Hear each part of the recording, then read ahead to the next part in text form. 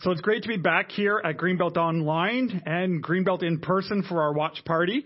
I've been off for a few weeks, getting just a great time of rest with my family and visiting family. And I'm really excited for the fall launch. I'm really excited about all that God has been doing this past year and a half within our church family.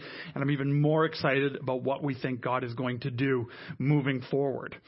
Today we're continuing our sermon series that we've been doing for the summer called Healthy Habits. And my hope and my desire with this sermon series is that you would just take a look at your faith journey. Take a look at how are you doing in your relationship with God? Do you have healthy habits in place when it comes to your walk with God? Do you have healthy habits in place when it comes to your walk with other Christians in your life? Because it's really in the moments of crisis, it's really in the moments of disaster where we find out how strong our faith really is. And the best way to prepare for those times of crisis is to work on our faith when life is fine, when everything is going nice and smoothly.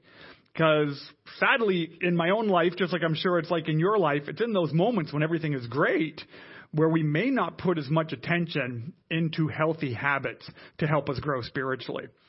So we're going to continue this series today, and I'm very grateful for everyone who preached for me during my time off. So thank you so much for that, and I hope you were blessed by the word that they each brought for the last few weeks. So I want to start off today, and I want you to get a picture in your mind. Now, this could be somebody you know personally or someone that you know of, whether it's a famous person or things like that. But I want you to get a picture in your mind of somebody who is incredibly driven. And when I say incredibly driven, I mean they are driven at reaching a particular goal in life. Maybe you're thinking of someone in business. Maybe you're thinking of someone in the sports world. Maybe you're thinking of someone in their education. But this man or this woman, this person that you have pictured in your mind are just so driven on one goal, one objective to make it happen. I was actually thinking about that myself over the last little while I was on vacation, watching some of the Olympic events that were happening. Now, I've never really been much of a sports guy. I'm not really much of an Olympics guy, but I'm very captivated by the stories of these Olympic athletes who dedicate so much of their lives to one particular goal and objective, to win a gold medal. They get up at the crack of dawn. They exercise multiple hours a day. They eat only particular food. They train. They study. They do all of this work for one goal and one goal only: to be the best, to win that gold medal in the Olympics. And those stories captivate me. I'm just blown away by that level of drive in their lives.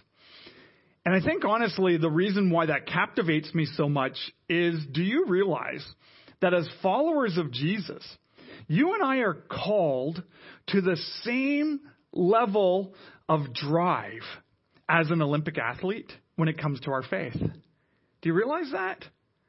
I think so often we just treat our faith like an afterthought. Like it's something that I'll commit some time to if there's time to do so after everything else I have to do in this world.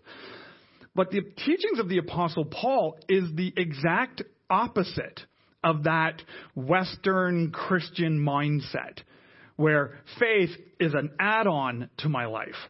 See, Paul didn't see it like that. He saw our faith in Jesus as life, as the most crucial thing of our lives, and then everything else in life tacks on and adds on to that. You and I are called as followers of Jesus to be just as driven in pursuing our faith as an Olympic athlete is in pursuing a gold medal. I mean, Paul talks about this in 1 Corinthians chapter 9, verses 25 to 27. He says these words, "All athletes are disciplined in their training. They do it to win a prize that will fade away." That gold medal fades away when it comes to eternity. And he continues, and he says, "But we do it for an eternal prize. So I run with purpose in every step. I'm not just shadow boxing. I discipline my body like an athlete, training it to do what it should. Otherwise, I fear that after preaching to others, I myself might be disqualified." Paul calls the church to be just as driven, just as disciplined as an Olympic athlete when it comes to our faith. Now, how many of you, honestly, show of hands, that's your level of commitment when it comes to your faith? That you put in just as much energy, just as much drive as an Olympic athlete? I mean, I can't raise my hand up that way, but I want to. And that's what I want us to talk about today. Today, what I want to do, I want to talk about does it mean to be driven in pursuing God? What does it mean to be driven in putting the things of God first? I mean, Jesus himself said, "Seek first God's kingdom, and then everything else will be given to you." Right? We're supposed to put faith first. The kingdom of God first, the will of God first, and then the rest of our lives will follow. How do we make that shift? Well, there's two words that I want to play off of today that help us to define what it means to be driven. I want to talk about the need that you and I have to be consistent and persistent. To be consistent and persistent when it comes to our faith in Jesus. And so the big idea that we're going to explore together today is this, is a faith that is persistent and consistent has power. A faith that is persistent and consistent has power. Compared to the opposite faith where there is no consistency, there is no persistence in it. That faith doesn't have power. But a faith that is persistent and consistent has power. So let's look at that together today. But let's just make sure that we understand clearly what these two words mean, and what we're going to do after that. We're going to look at a couple of passages from the New Testament on how we can see that a faith that's consistent and persistent brings power into our lives. It's a great, healthy habit to develop. And then we're going to look at one example from the Old Testament on how that could look in your life and in my life and in our church family's life as well. So just in way of definition, just to make sure that we're all speaking about the same thing, what does it mean to be consistent? Well, the word consistent means acting or done in the same way over time, especially as to be fair or accurate. Right? A faith that is consistent, it's done in the same way over time, especially in the area to be fair and accurate. Right? It's one thing to be consistent in an area that's inaccurate. When it comes to our faith, there won't be a lot of power in that. So we want to make sure that we're consistent, that's done the same way over time in a way that's accurate. And then the word persistent means to continually, firmly, to continue firmly in a course of action in spite of difficulty or opposition. Is that you need to continue firmly in the course of action regardless of the difficulty of it or the opposition of it. So already, can you see how these two words, to be consistent and persistent, leads to a faith that has power in it? Right? So let's do that. Let's look at these two words and let's look at how having a faith that's consistent and persistent leads to a faith that has power. And isn't that the goal for every follower of Jesus? We don't want a lukewarm faith. We don't want a faith that barely gets us out of bed in the morning. We want a faith that changes our lives. We want a faith that has impact in the lives of people around us. We want a faith that draws other people to come to know who Jesus is. Right? So let's talk about this again today. So again, and this is why it's so crucial. Again, I'm just going to read one more verse before we look at these specific words, because so often, again, you can hear me say that it should be faith first, everything else second. But because the whole world, it seems to be so radically against that kind of message, you can sit there and say, well, that's just Pastor Kevin trying to manipulate me to do more things at the church. That's not my goal and not my objective in any way whatsoever.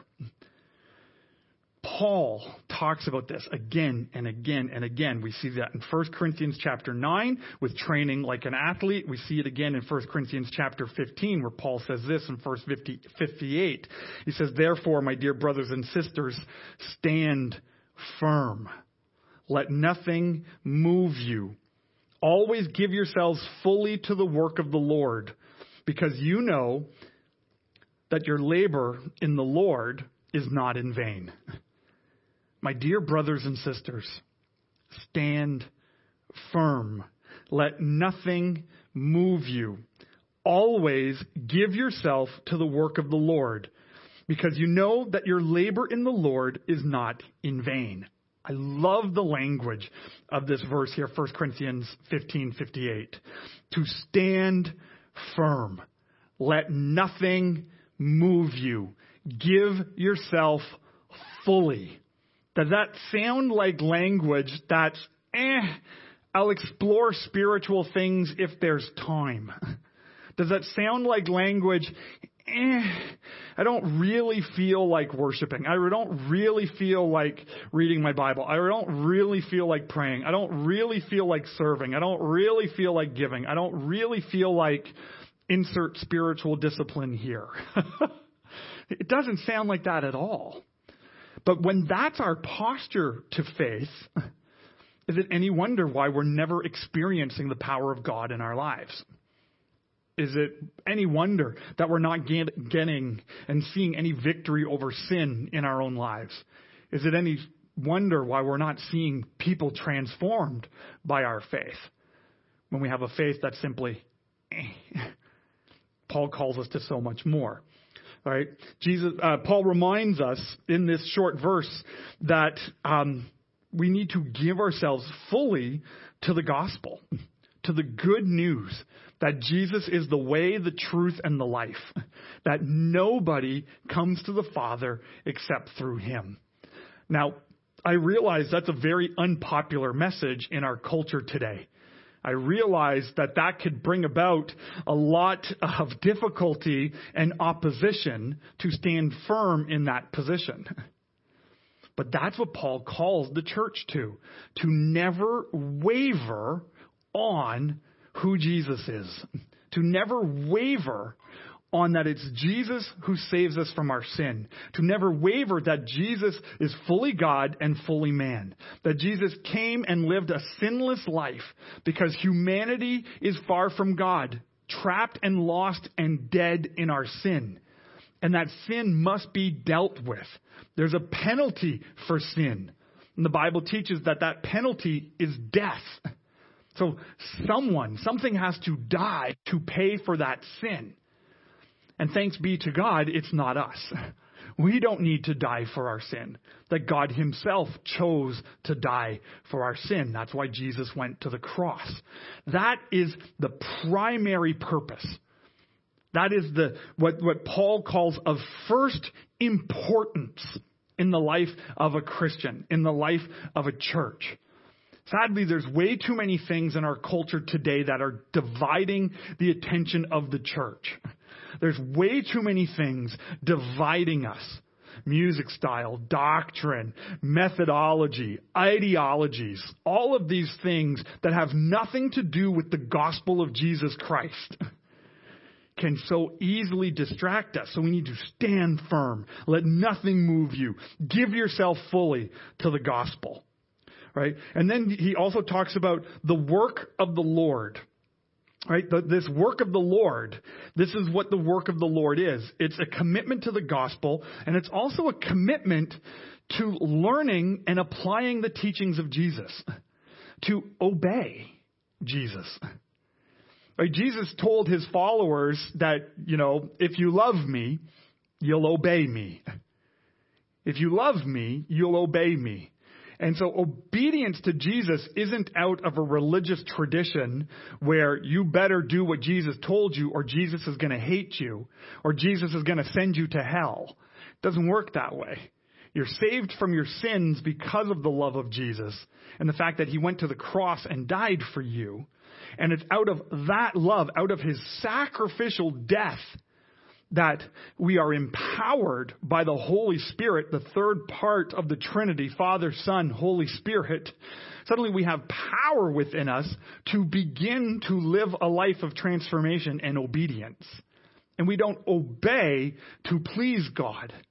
It's out of our love and gratitude for God that we let the Spirit of God transform us. And that's why we talk about healthy habits of spiritual disciplines to help us grow in this. Right? Obeying Jesus is an important part of our faith. When Jesus says, "A new commandment I gave you, love one another."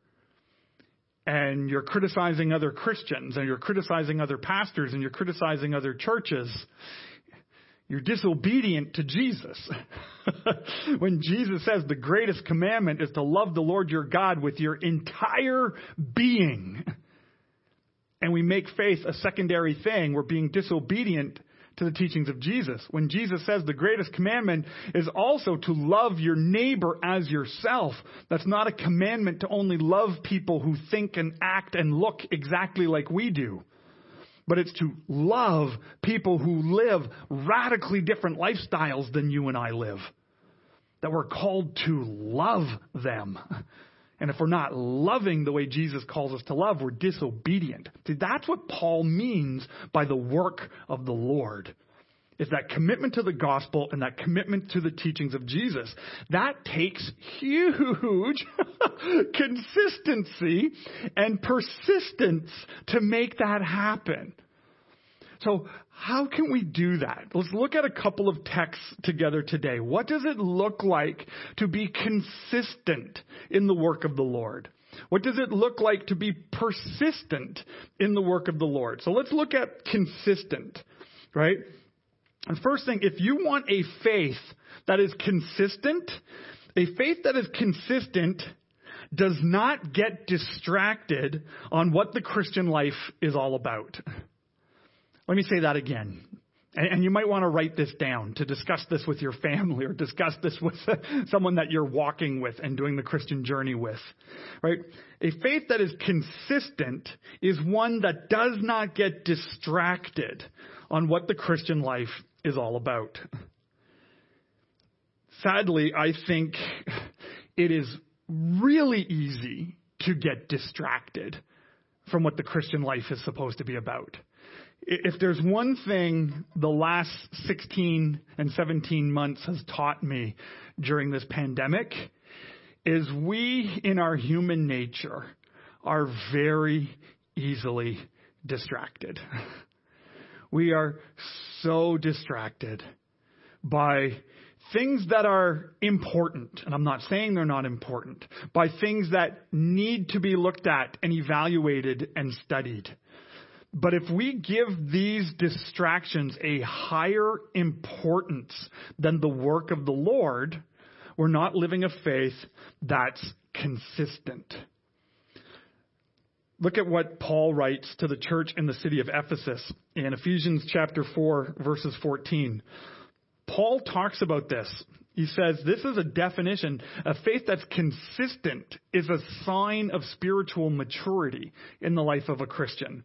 But Paul says this. He says, then, if you're not dealing with a life that's inconsistent, then we will no longer be infants, tossed back and forth by the waves and blown here and there by every wind of teaching and by the cunning and craftiness of people in their deceitful scheming.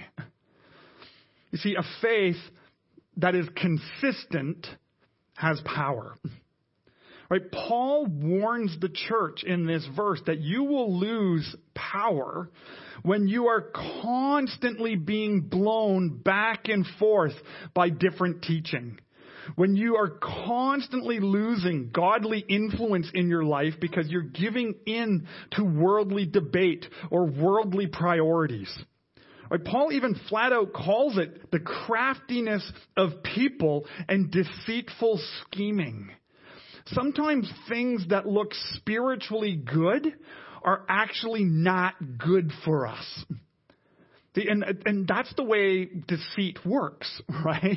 If something was spiritually not good for us, well, it wouldn't clearly look not good.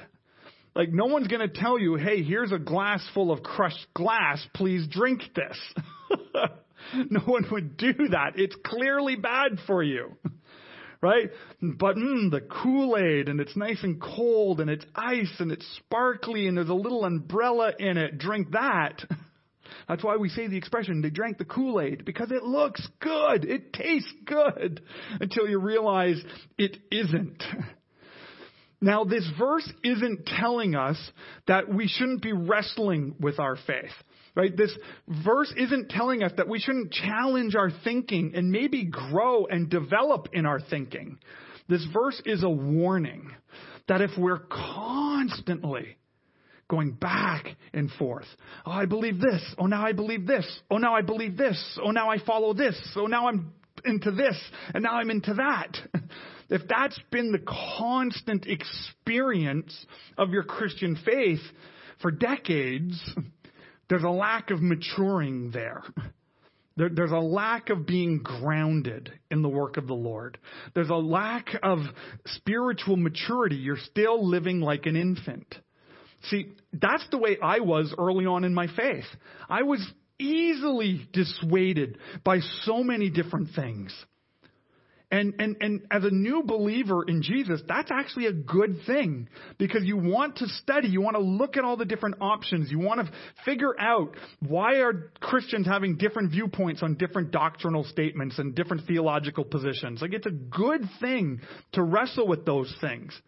But at some point, you got to stop. I had to stop this, that. I was exhausting to my pastor back in Montreal. And I praise God for his grace and for his mercy when he was discipling me and helping me out early on in my faith. I was all over the map on the things I believed and all over the map on what I thought churches should do. But then eventually this starts to take root. It starts to become consistent.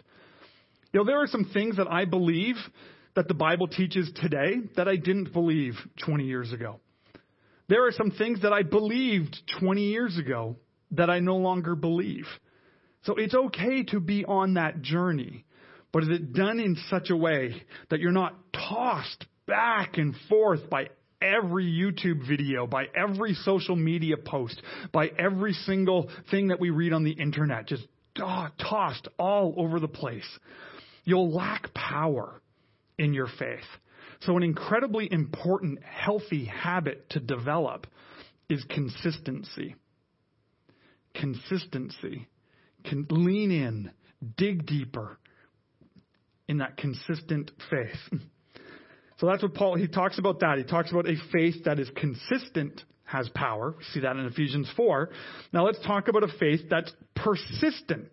What does persistence do? Well, persistence, I encourage you to write this down, a faith that is consistent keeps us strong and stops us from giving up or giving in to all the distractions of life.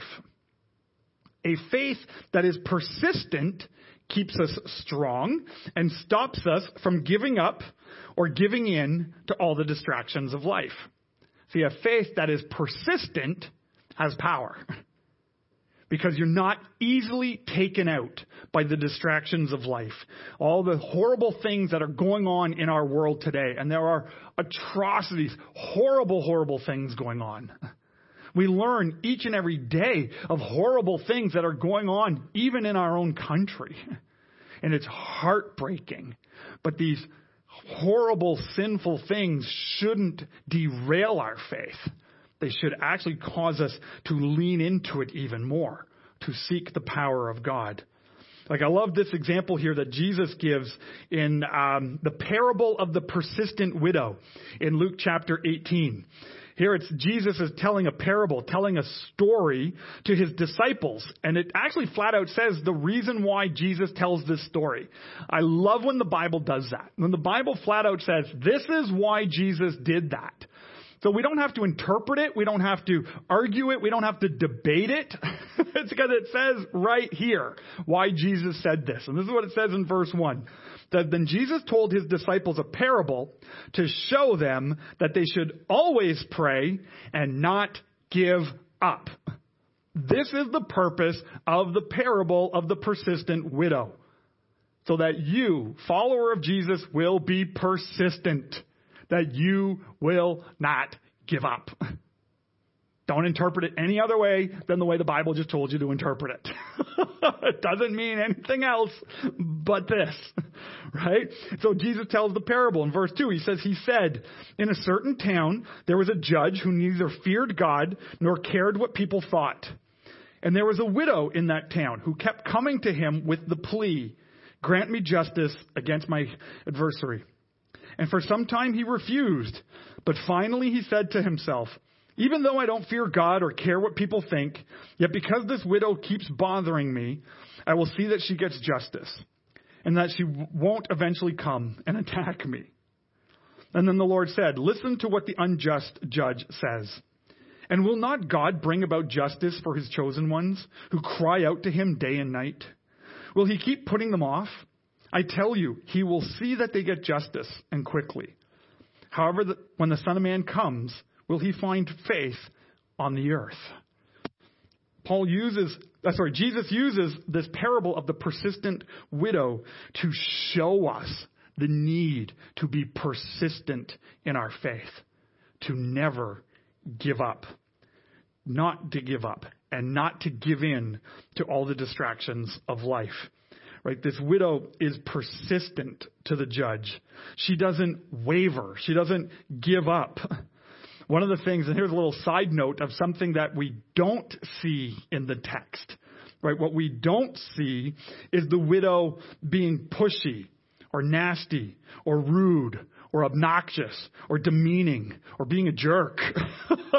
All she is doing is persistently bringing her plea.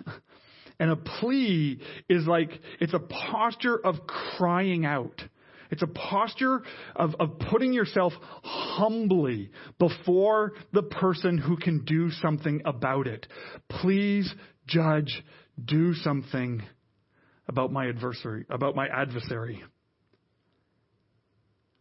A posture of humility, a posture of pleading, not a posture of, you better do what I say, and how dare you, or that jerk, or that idiot, or that moron, or all of these other things. We don't see any of that in this text. Right? It's a plea, a heart crying out humbly before the judge. Right? So how do we need to come to God persistently like this on everything that's going on in the world? We come persistently in prayer. We never give up praying. We never give up praying. We never stop praying for the things that we want to see God do in our lives, in the lives of our loved one, in our nation, and around the world. You know, honestly, this persistent faith is actually something I struggle with. I tend to get really, really excited about something for a while, and then it wanes over time, and I lose that persistent zeal. particularly when I don't see God answering my prayers as quickly as I would like.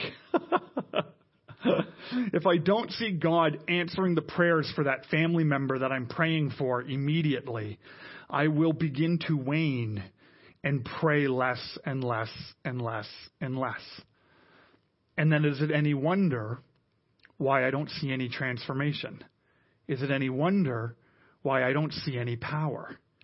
Do you relate to that? Like, that's what this reminder is here, is to never give up praying for that family member who doesn't know Jesus, to never give up of praying to see reconciliation happen among the body of Christ, to never give up praying to see people set freed from their sin, to never give up to see racial reconciliation, reconciliation with different people groups around the world, to see people set free from bondage of sin, to see people set free from oppression, to see people set free from evil in the world. Never give up praying for those things. Even if it takes 50 years for that prayer to come true, we never give up. Because a faith that is persistent and consistent has power. A faith that is persistent and consistent has power. So how can we become more consistent and more persistent in our faith? I want to conclude with a story from the Old Testament here. And it's a very famous story. It's a story that most people learn about in Sunday school. We cut out the ending of it in Sunday school for kids because it does turn into war and it does turn into a massacre, which is not always friendly stories to teach children. But what it does show is it shows a faith that is consistent and persistent. And it's the story of the fall of Jericho. You see, Jericho was a city in the land that God promised to the people of Israel. And it's the first city that the people of Israel attack when they come into the promised land after spending 40 years in the wilderness. You see, the people of Israel were set freed from slavery from the land of Egypt, where they were under slavery for generations, hundreds of years. Moses came, set the people free, and then because of their disobedience and their lack of trust in God, they had to wander in the wilderness for 40 years. And then Moses dies, and a new leader rises up, a leader named Joshua. And Joshua is now bringing the people of Israel into the promised land, and they come across the city of Jericho, which has a huge wall around it. So there is no way for them to attack and take over the city because of this huge wall that's protecting it.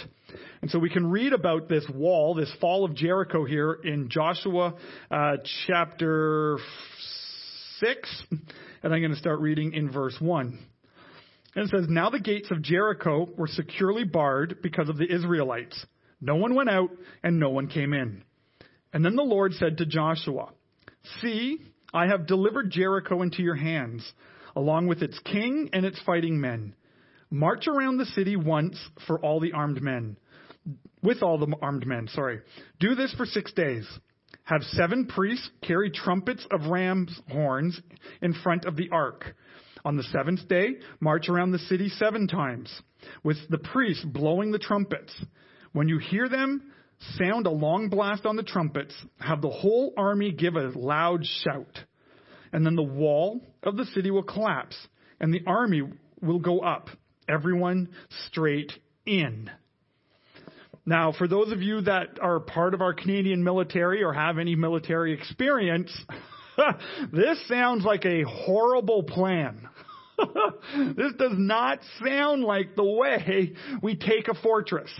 I have never seen this done in any of my favorite war movies. To just walk around the city once a day. Now, it's a big city, so it would take a while to walk around it. And on the 7th day, walk around it 7 times. And not only is it going to be the army, the fighting men that are going to do this, you're going to take the priest The men who have no fighting experience, who have no weapons, who have no shields, and you're going to put them in front. And they're going to walk around with the Ark of the Covenant. Now, the Ark of the Covenant is a representation of the presence of God on earth. So you're going to walk around this wall with the presence of God. But that is a faith that is persistent and consistent. See, two things that we see from this story here. Let me just finish off the story here. I'm going to summarize it a little bit. Let's just jump down to verse 15. Right? It skips over to the seventh day. So they did this for 6 days, walking around. Then on the seventh day, they got up at daybreak and they marched around the city 7 times in the same manner, except on that day they circled the city 7 times. So they did what God told them to do. And then jump down to verse 20, where it says, so now the trumpets sounded, the army shouted, and at the sound of the trumpet, when the men gave a loud shout, the wall collapsed. So everyone charged straight in, and they took the city. Happened just as God said it would happen, because their faith was consistent and persistent. So how does this story give us an example of developing a faith that's persistent and consistent? 2 things. Encourage you to write these down to help you make these a healthy habit in your spiritual life. The first is to grow in acts of obedience. You and I need to learn to grow in acts of obedience. Again, no military strategy would ever tell people to do this. But God told them to do it. And they stepped out in an act of obedience. I mean, I was even trying to picture this, especially the priests, the religious leaders who have no weapons, who have no way to defend themselves. It would have been incredibly easy for the army of Jericho to just lean over the wall with a bow and arrow and go, bing, and just take out all the priests. And then no one else could touch the Ark of the Covenant. The Ark of the Covenant would just lie there and they'd win. But because of their act of obedience, they're demonstrating a faith that's consistent and persistent. Right? God might not call you to march around the wall of a city. But what small thing has God called you to do? And what small thing has God called you to do and you've not done it? See, that's an act of obedience.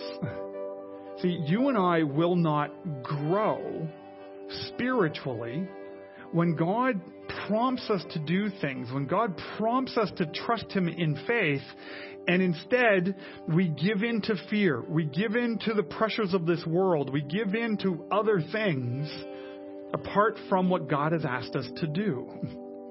And so often I think what happens is we go, well, I'm not too sure if I should do that, if I should be obedient to that. I need to pray about it and ask God. I've actually come to the point when it comes to my life and my spiritual journey, there's a whole lot of things that I don't need to pray about to know I should be doing it. I know because the Bible has taught me this already, so I don't need to ask God, should I do it? Because the Bible tells me I should do it as a follower of Jesus. I don't need to ask God, should I love God with my entire being, with my entire heart, soul, mind, and strength, every aspect of my life? Should I love God that way? I don't need to ask Him that. The Bible tells me to do it. I don't need to ask God, should I love my neighbor as myself? Because the Bible tells me to do that. I don't have to ask God, should I love on people who do not believe like me, who do not look like me, and do not, think like me? I don't need to ask God that because the Bible tells me to love the alien, to love the stranger, to love the foreigner, to love the outsider. I just do it. I don't need to ask God about serving or giving or caring for people because the Bible tells me to do that already. Right? We need to learn to be a little bit more obedient. So maybe for you, just like it has been in my own life, to grow in consistency and persistence is to step out more in obedience. Right? And the other thing that I think is so important for us as an example from this story in Joshua chapter 6 to help us grow in consistency and persistence is we need to constantly remind ourselves that it is God's power at work and not ours. It is God's power at work and not ours. You see, the Israelites did not take over the promised land because they were the best army. They did not take over the city of Jericho because they had the best strategic plan and they had the 5-year plan or they had the best staff or they had the best doctrine. None of that. The people of Israel were successful because of God's power and God's will being done. In fact, there's a great reminder in the Old Testament of just really where the people of Israel were at that time. We read about this in Deuteronomy chapter 9, verses 4 to 6, where it says, "Understand then that it's not because of your righteousness that the Lord your God is giving you this good land to possess, for you are a stiff-necked people." So in the promise of receiving the promised land, God reminds them, you're not getting this land. You're not getting this promise because of how amazing you are. You're getting this promise in spite of who you are. And that is the incredible good news of the gospel of Jesus. That you and I receive Jesus in spite of ourselves. It's not because of how great we are. It's not because of how awesome and religious and humble and theologically sound and all of these things are. We receive the love of God in spite of who we are. Because all of us, myself included, are a stiff-necked people. We have a hard time obeying. We have a hard time trusting in the power of God. See, that's why we commit ourselves fully to the work of the Lord. We commit ourselves fully to the gospel, where it is only the gospel, the good news of Jesus, that has the power to save people from their sin.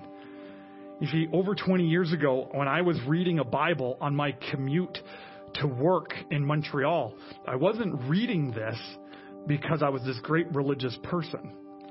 I was reading this as someone who had heard about the saving faith of Jesus and didn't believe it. So I had to see it for myself and I had to debunk it for myself. And it was through that reading of God's word where I realized Kevin Presso is a sinner. Kevin Presso is separated from a loving God. And it's not religion that's going to save me. It's not being a good boy that's going to save me. It's not keeping all the commands and the rules, listening to my mom and dad. All of these things are going to save me from my sin. It's only Jesus that saves me from my sin. And on that train ride in Montreal, I prayed real simply, God, forgive me of my sin. Come into my life. Make me new.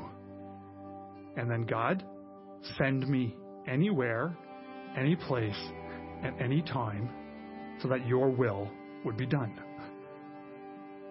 If you today don't know God as your heavenly Father, if you've been trying to please God through religion, through tradition, through being a good girl or a good boy, I want you to know that you are laboring in vain, as Paul calls it.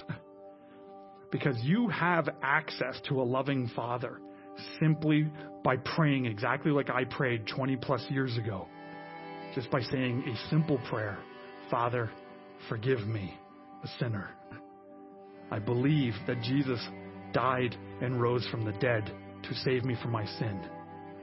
Come into my life, make me new.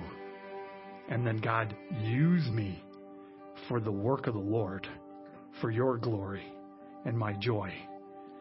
If you pray like that today, whether it's at church online or in person in our watch parties, if you're online, a pop-up shows up in the chat. I would love if you would click that pop-up and it'll bring up another little form where please just send me your name and your email address, because I would just love to celebrate and pray for you and send some free resources to you no matter where you are, anywhere in the world.